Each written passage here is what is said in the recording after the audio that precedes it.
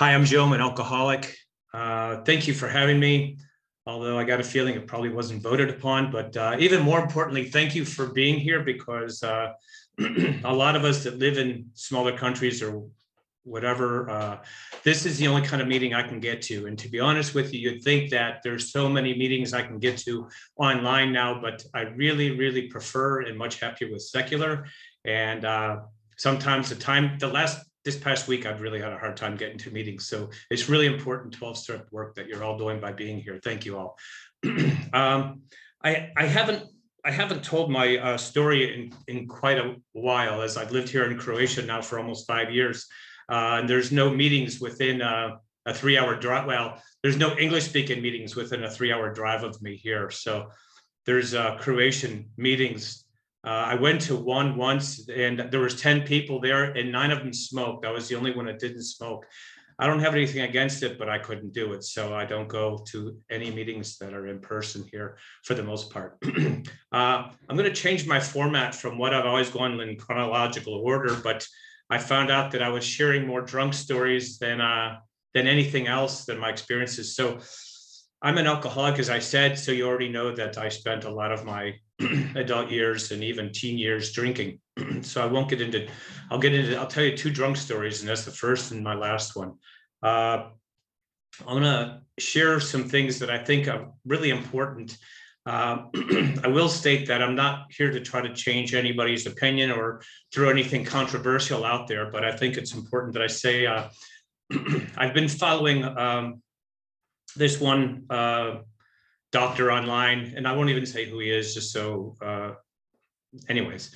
And he thinks that 100% of addiction is caused from your environment in which you grew up. Some people I know think it's 100% hereditary. Some people are half and half or any number there. I don't really tend to have too much of an opinion, except that I do think some of it's environmental. So I want to share my childhood with you. And then, as I said, my first and last day drunk.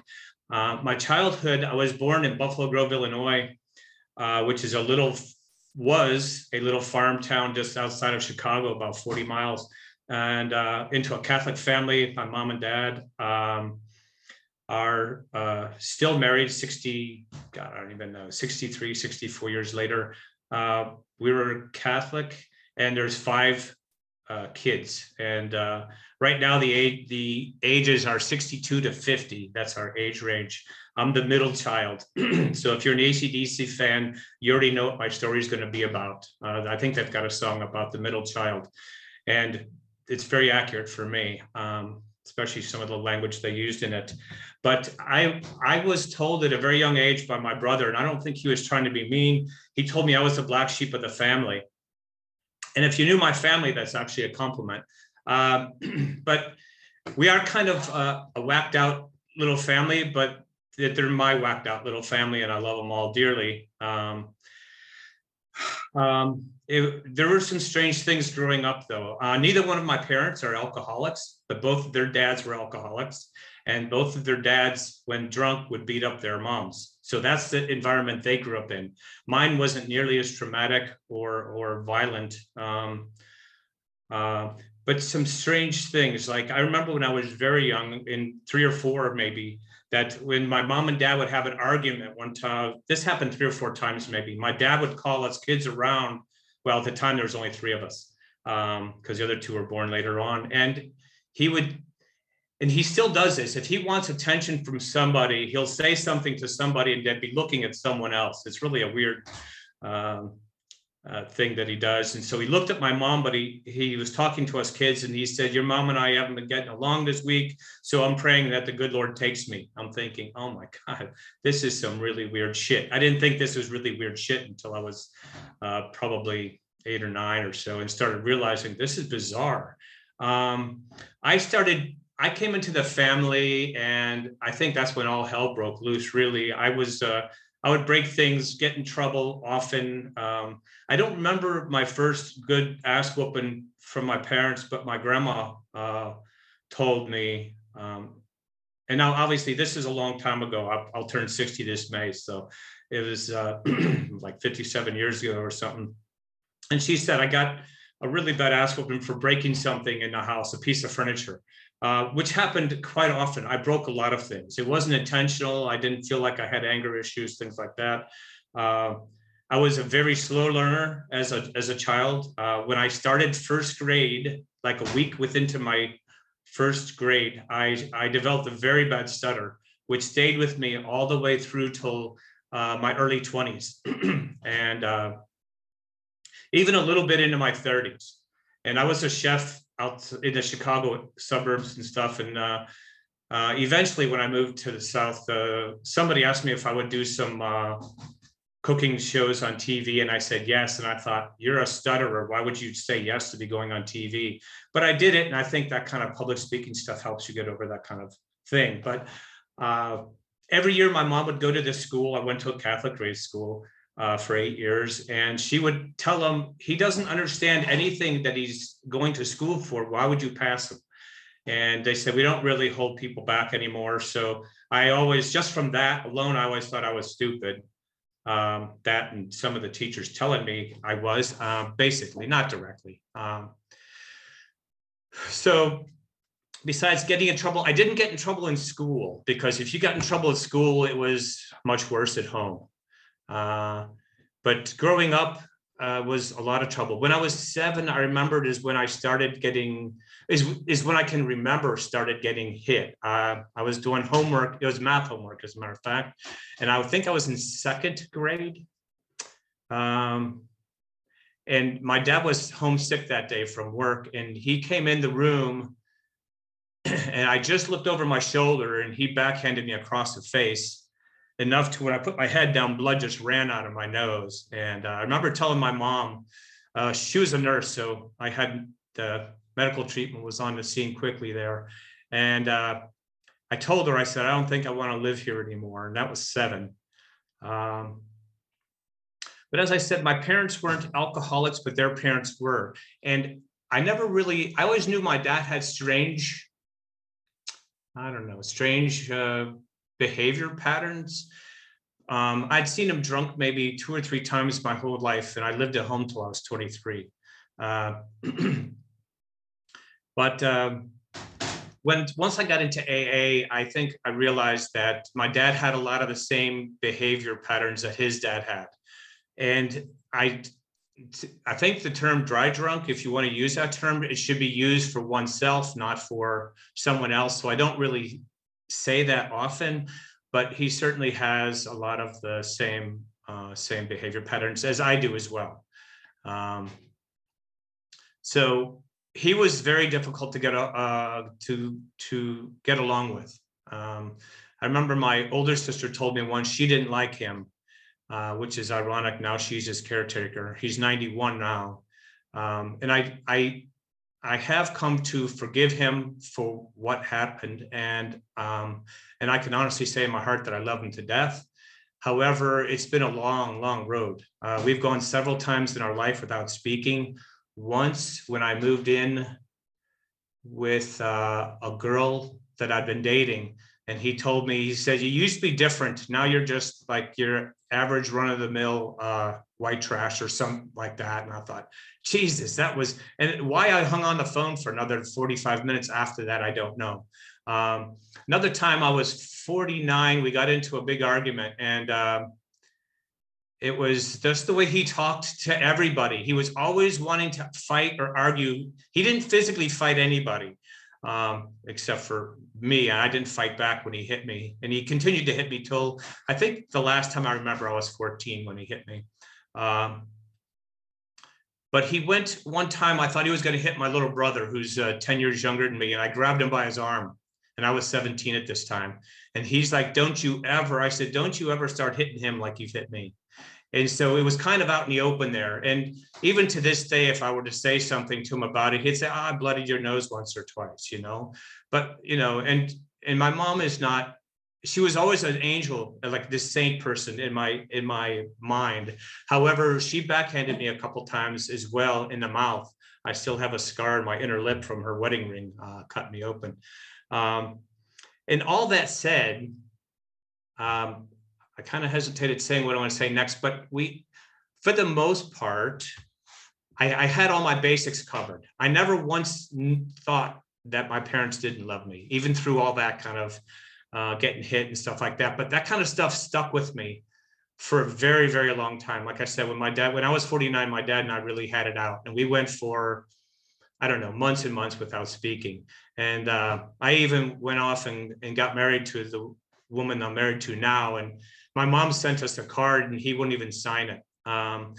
He's always been very immature, much like myself. And to this day, he still is. He's had more arguments and more fights in the last couple of years than I think he has in his whole life. But he was always fighting either the Boy Scouts or the Little League or somebody. He didn't get involved in our schooling too much, as my mom took care of that. But he always had to fight somebody.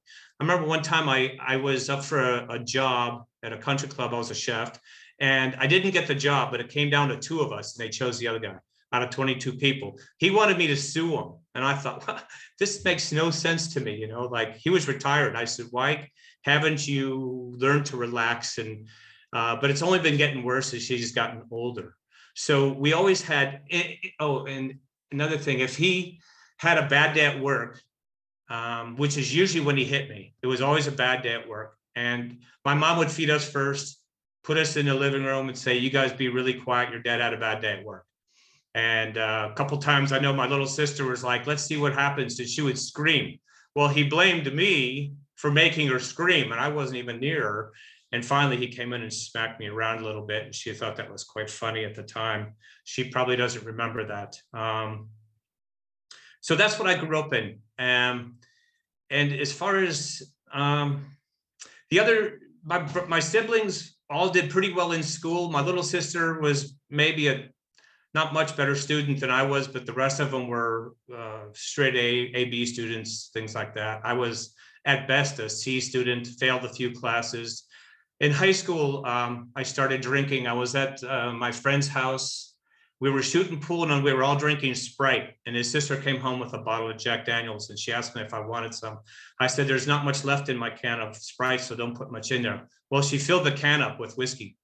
And I was always taught to be a good and a gracious guest in someone's house. So I drank the entire thing at 16 years old and about 120 pounds. I was very little when I was younger.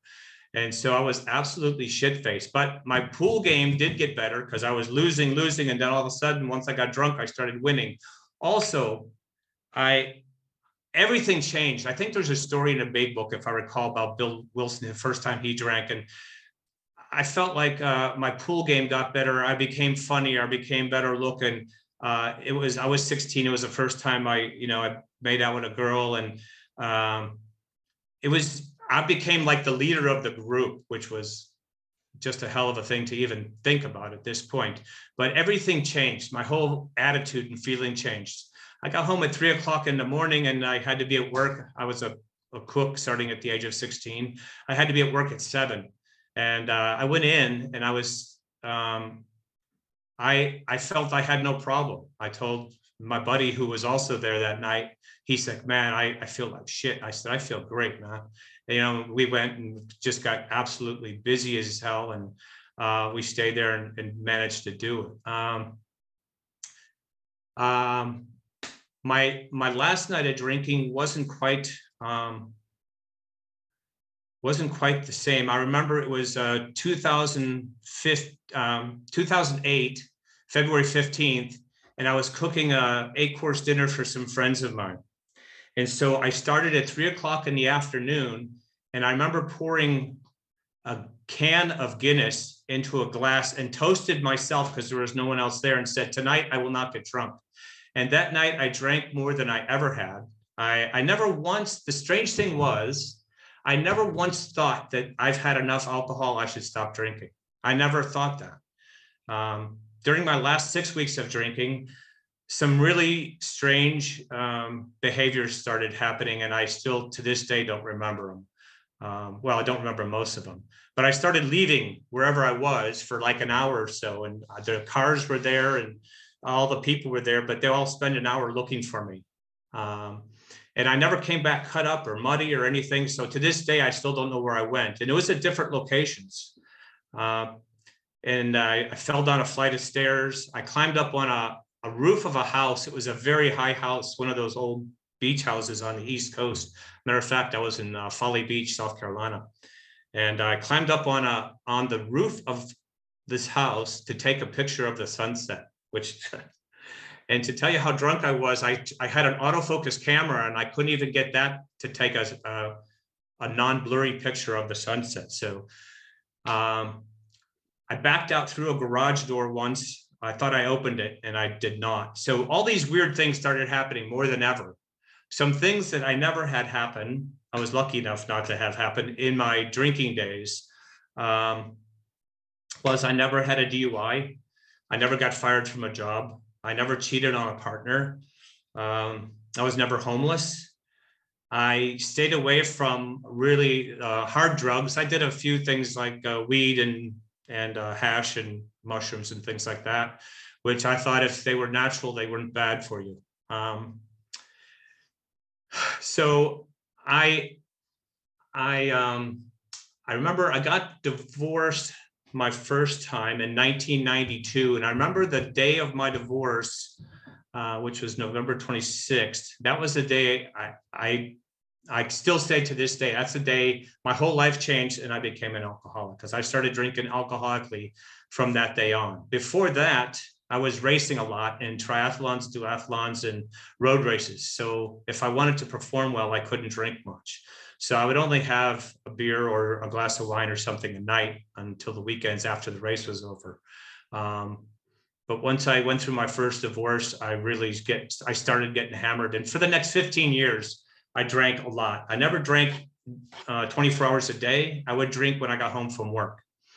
And towards the end, that was 3 or 4 hours a night, but I was drinking a half a bottle of scotch at that point. And so I'm sorry, I kind of jumped around back to my last day of drinking, which was when I cooked for those 8 friends.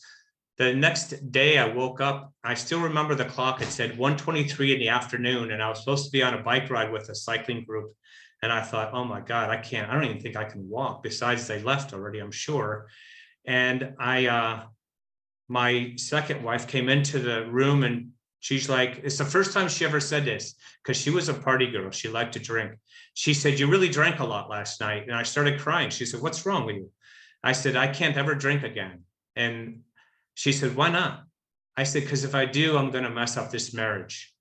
And when I looked at her in the eye, then I remembered right then I had a thought that said, you just ruined this marriage by telling her that I wasn't going to drink anymore. The other thing that I remember from that day that I woke up was I thought to myself, Mom and Dad showed you, and I know my childhood story may not sound like the Brady Bunch, and it wasn't, but still my parents taught me and showed me how to live a respectable life. And I said, you've pissed all that away and you don't live anything like that anymore. And wouldn't it be kind of nice to start living a better life? And I said, so at that point, my wife and I lasted 1 year to that day. And we split up 1 year later into my sobriety. So during my within about 10 months of getting sober, I lost my job. That's back in like 2009 when the stock market was having a rough time. Real estate was definitely having a rough time where I lived, which was Asheville, North Carolina. And so I lost my job. I had to ask my wife to buy me out of the house. I had to sell my little sports car that I had.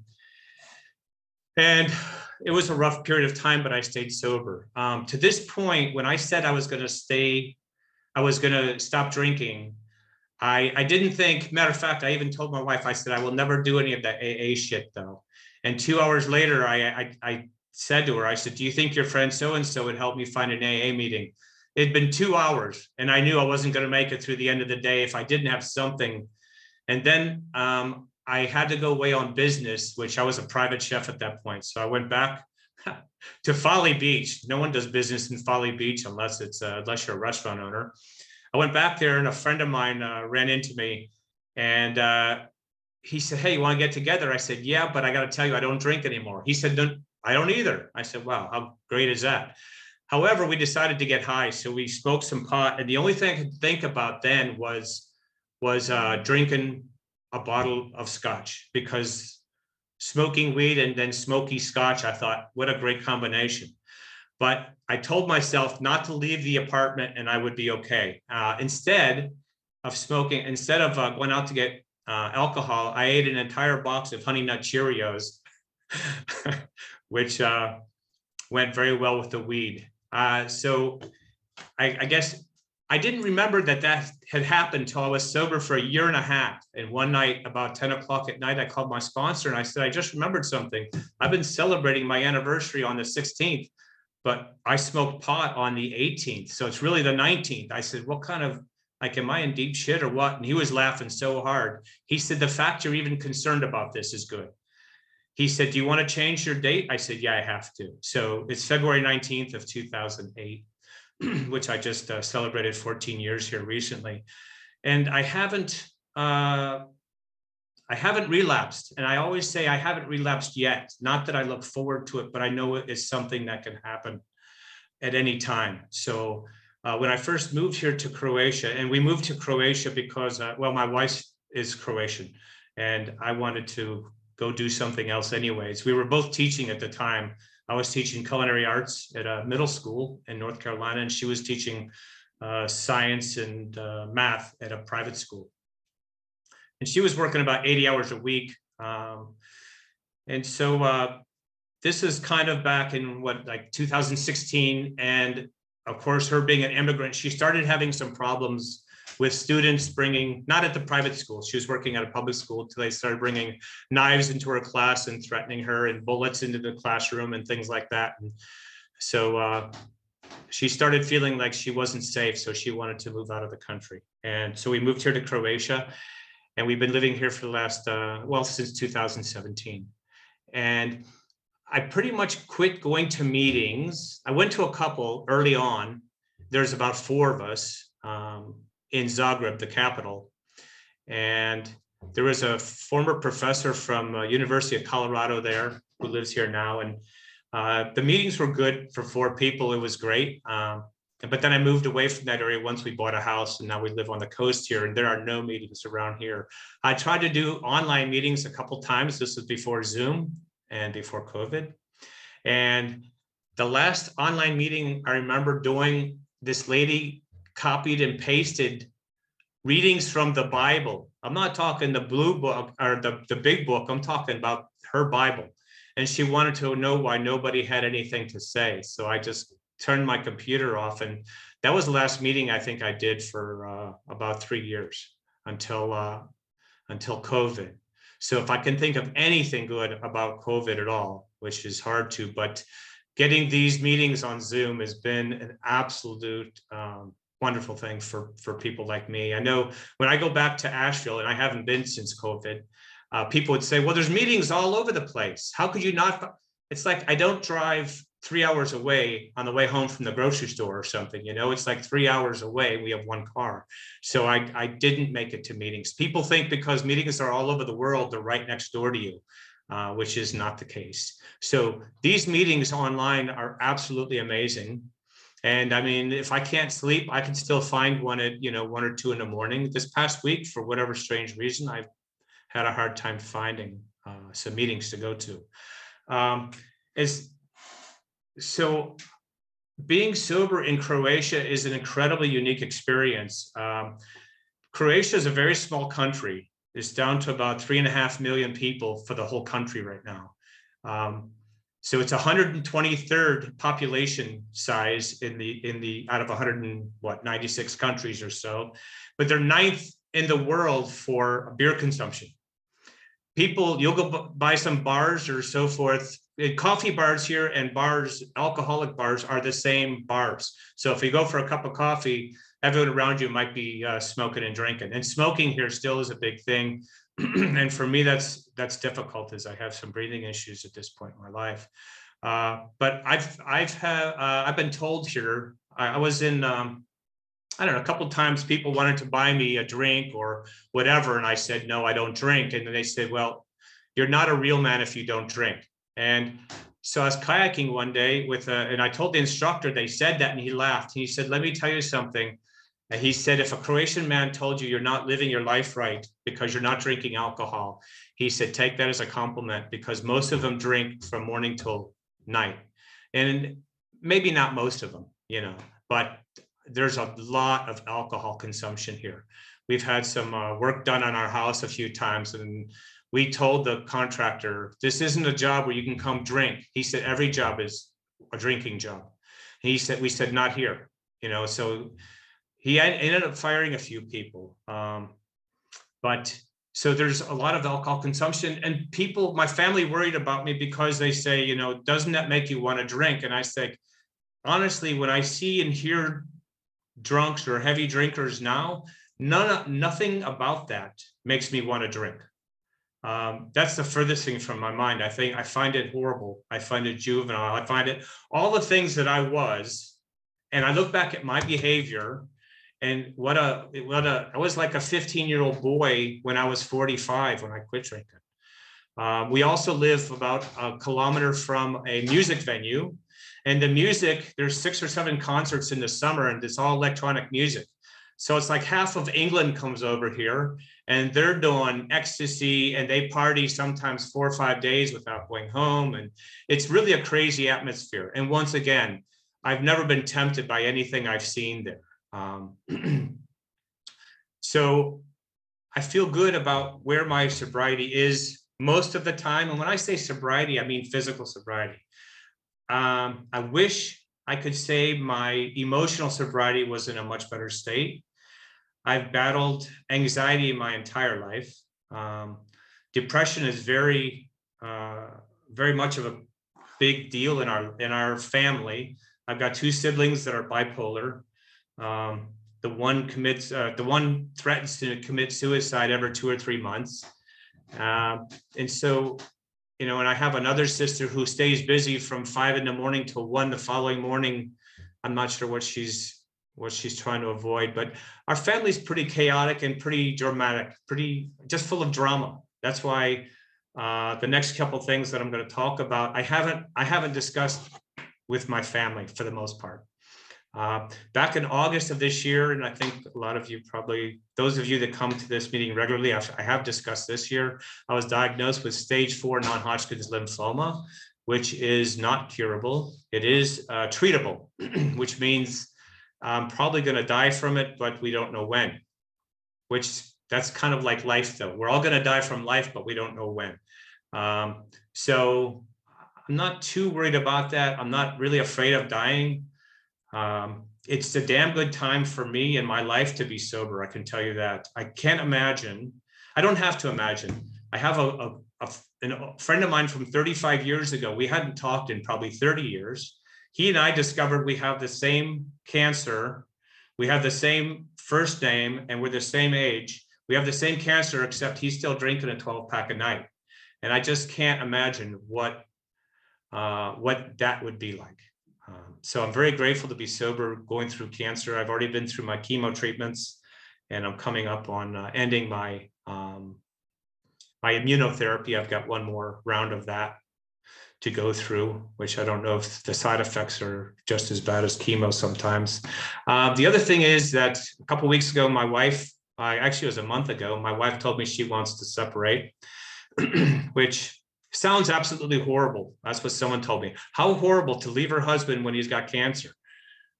I don't know. I mean, we're not, we have what we do here in Croatia for a living. We have Airbnb. So we have 4 apartments. We live in one and we rent out 3. So I'll be living in a little cottage out back. So we'll still be living on the same premises, same property. I think what will probably happen is we'll become better friends again, like we used to be. We have not been getting along since we moved here and trying to run a business together. And it's been an absolute nightmare. And the only reason I didn't do it is probably because I'm more codependent than my wife or my future ex-wife, or I'm not sure how to call it. I'm heartbroken over it. I joke about it sometimes. I'm still heartbroken over it. It's difficult to accept. And to be honest with you, I haven't really wanted a drink. I have wanted to smoke pot during this time. I have not touched anything.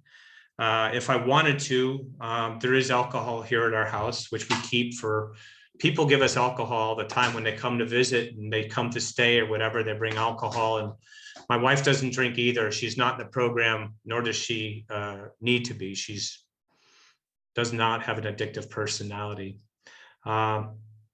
So there's a lot going on in my life right now. And, but once again, kind of circling back to how I started this off is, you know, having these meetings is the most important thing in my life right now, because I haven't told anyone in my family about my wife and I separating. I just can't imagine that would go well. And they're already trying to steal after 6 or 7 months, accept my cancer, and they haven't dealt with it that well. They keep imagining this is happening and that's happening, and I'm keeping things from them, and which I am now about my personal relationship, but I'm not about cancer. I've told them everything. Every time I have treatment, I send them a message and tell them what's going on. So anyways, if you ever have second thoughts on going to a meeting, this will be my last plug for online. Thank you for all of you who do this 12-step work. I owe you my sobriety, because I really feel I'm still sober because you all keep coming back here and doing this. And if you don't feel like sharing at a meeting, that is some of the toughest shares I've heard in my life of what kept me sober and what keep me coming back to the meetings. So I can honestly say today, when I first came into the rooms, I heard people say, I'm grateful to be a recovering alcoholic. I said, that lady is out of her freaking mind. She is so full of shit. And I said that every time she said that. And I learned to hate that lady because she said that. And years later, I ran into her. She was the sweetest lady, and we had great conversations. But I am absolutely honored to be here as a sober alcoholic with all of you. Thank you very much for letting me speak tonight. That's all I've got.